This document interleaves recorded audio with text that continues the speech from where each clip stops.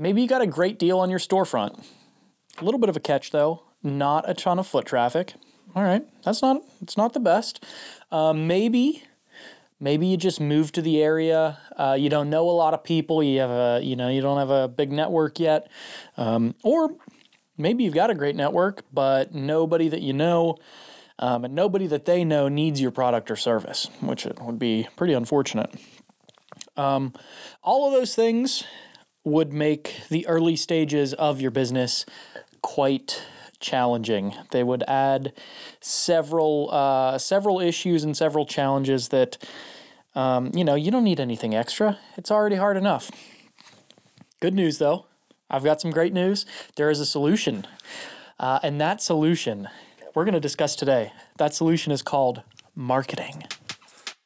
I'm your host, Bradley Martin, and this is Clearing the Way, a resource for small business owners. Hello, humans. I am your host, Bradley Martin, and this is Clearing the Way, a resource for small business.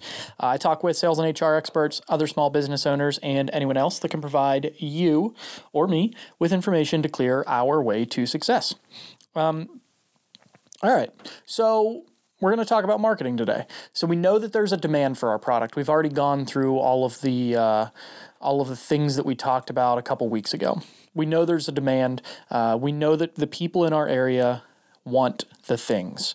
But now we just need to capture those people. Maybe that's not a great choice of words. We'll stick with it, I guess. We'll stick with it. We need to capture them, though.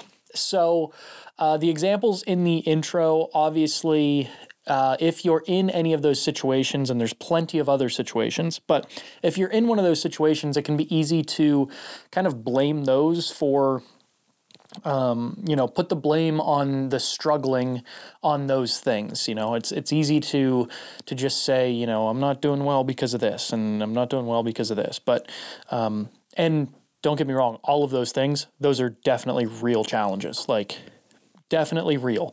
But they're not impossible to overcome. I mean, there's plenty of examples of a new person coming to town and just making something that is just the dopest. Some cool restaurant or some whatever. Plenty of examples of that. And there's also plenty of examples of a restaurant or a brewery or something that's just in the middle of nowhere, that's always packed. Again, countless examples. I think we've touched on this in episodes before, but there's plenty of examples of that. In most cases, those businesses have great products or great services, and that is going to be huge.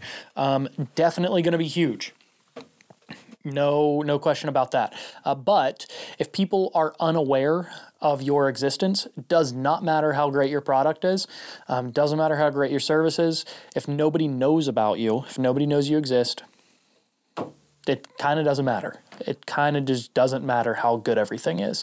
Maybe eventually it's good enough that it catches on, but if you're not putting it out there, if you're not taking the initiative to make people aware of your existence, we're going to be in for some struggles here. So today, let's walk through what ineffective marketing and branding looks like. Let's start there, and then we'll get into how to not be ineffective. Okay, so what is ineffective marketing or branding or branding?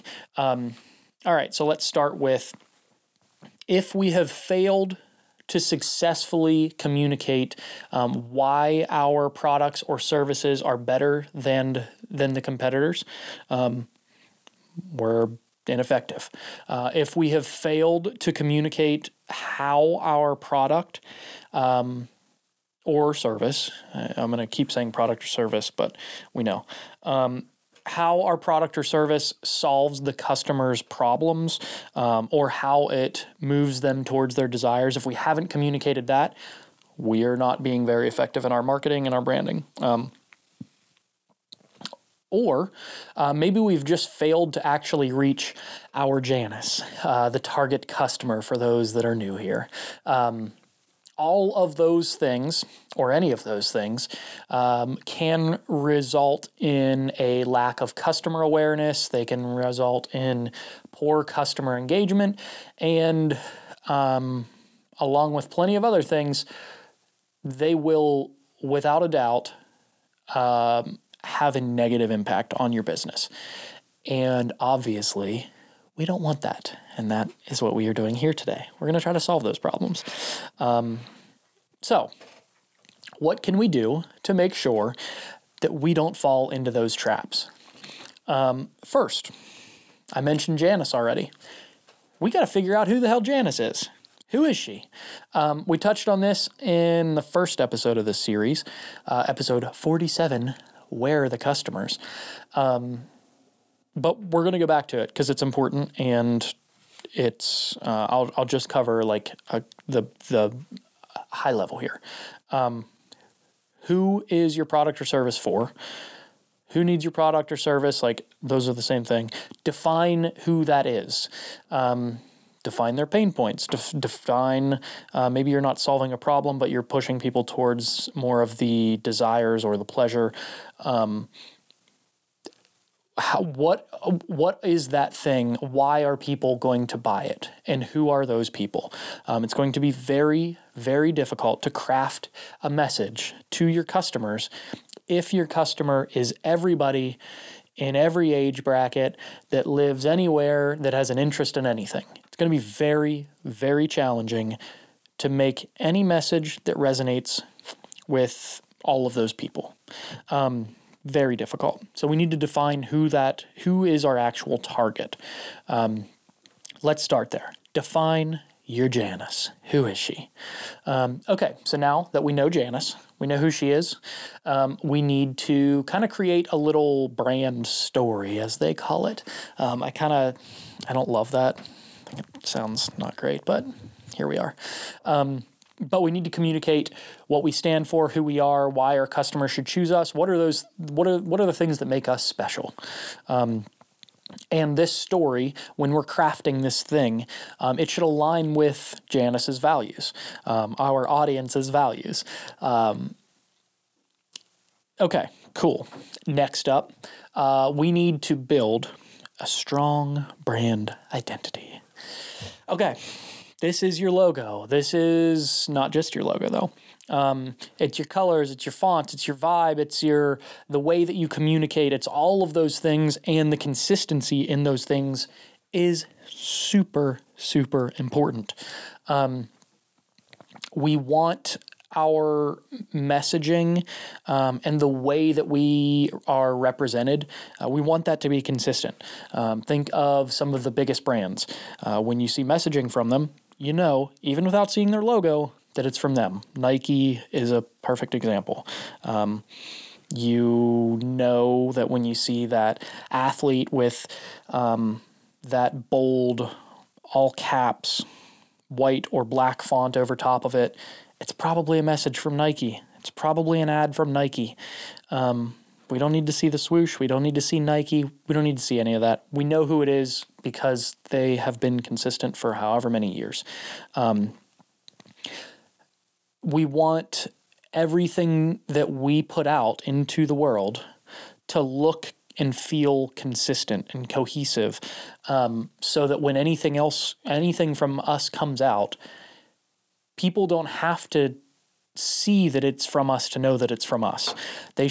We want people to recognize us. We want people to remember us when it's time to purchase. Because, if they don't, they're not going to purchase from us. They have to remember us. Okay.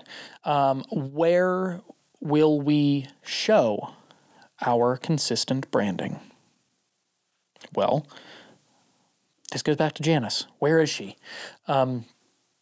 Where does that group, where does your avatar, your customer, where do they spend their time? Do they consume the radio still?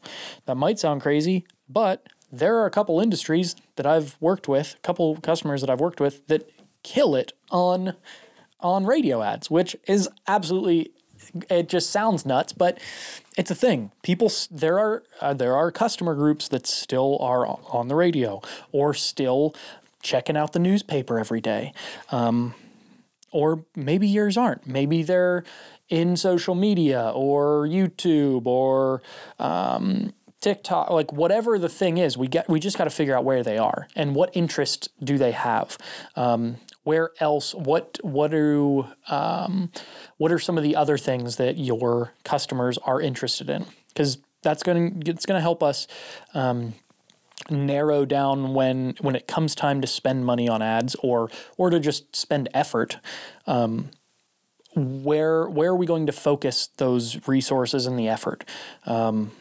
It is knowing where our customers are is going to help us to be extremely efficient with our resources. And early on, we need to be extremely efficient with our resources because we probably don't have a ton of resources. We don't have a ton of time because we're working on everything else. We don't have a ton of money because you just started. So we got to be efficient. No need to spend money on a radio ad if your customer isn't listening to the radio. Okay?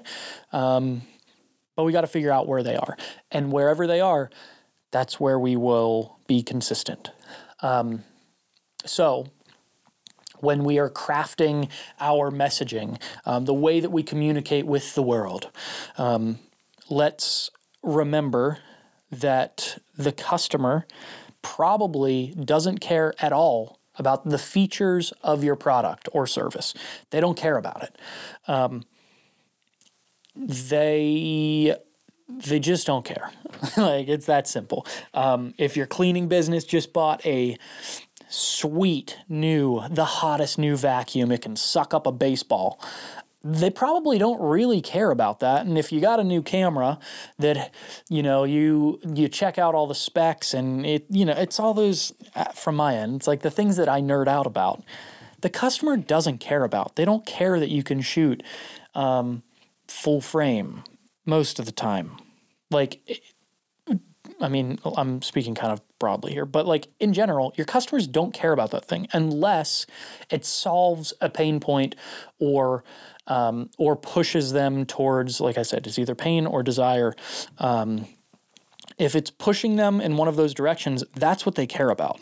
So the features don't get us to that.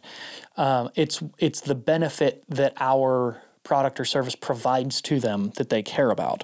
So we just have to focus on that when we're talking to our customers and potential customers. Our messaging should focus on those things, not the features, not the features. They don't care. So back to consistency for a moment. We need to have consistent messaging, obviously, but we also need to be consistent in our efforts. If Janice spends some time on social media, we need to be there consistently.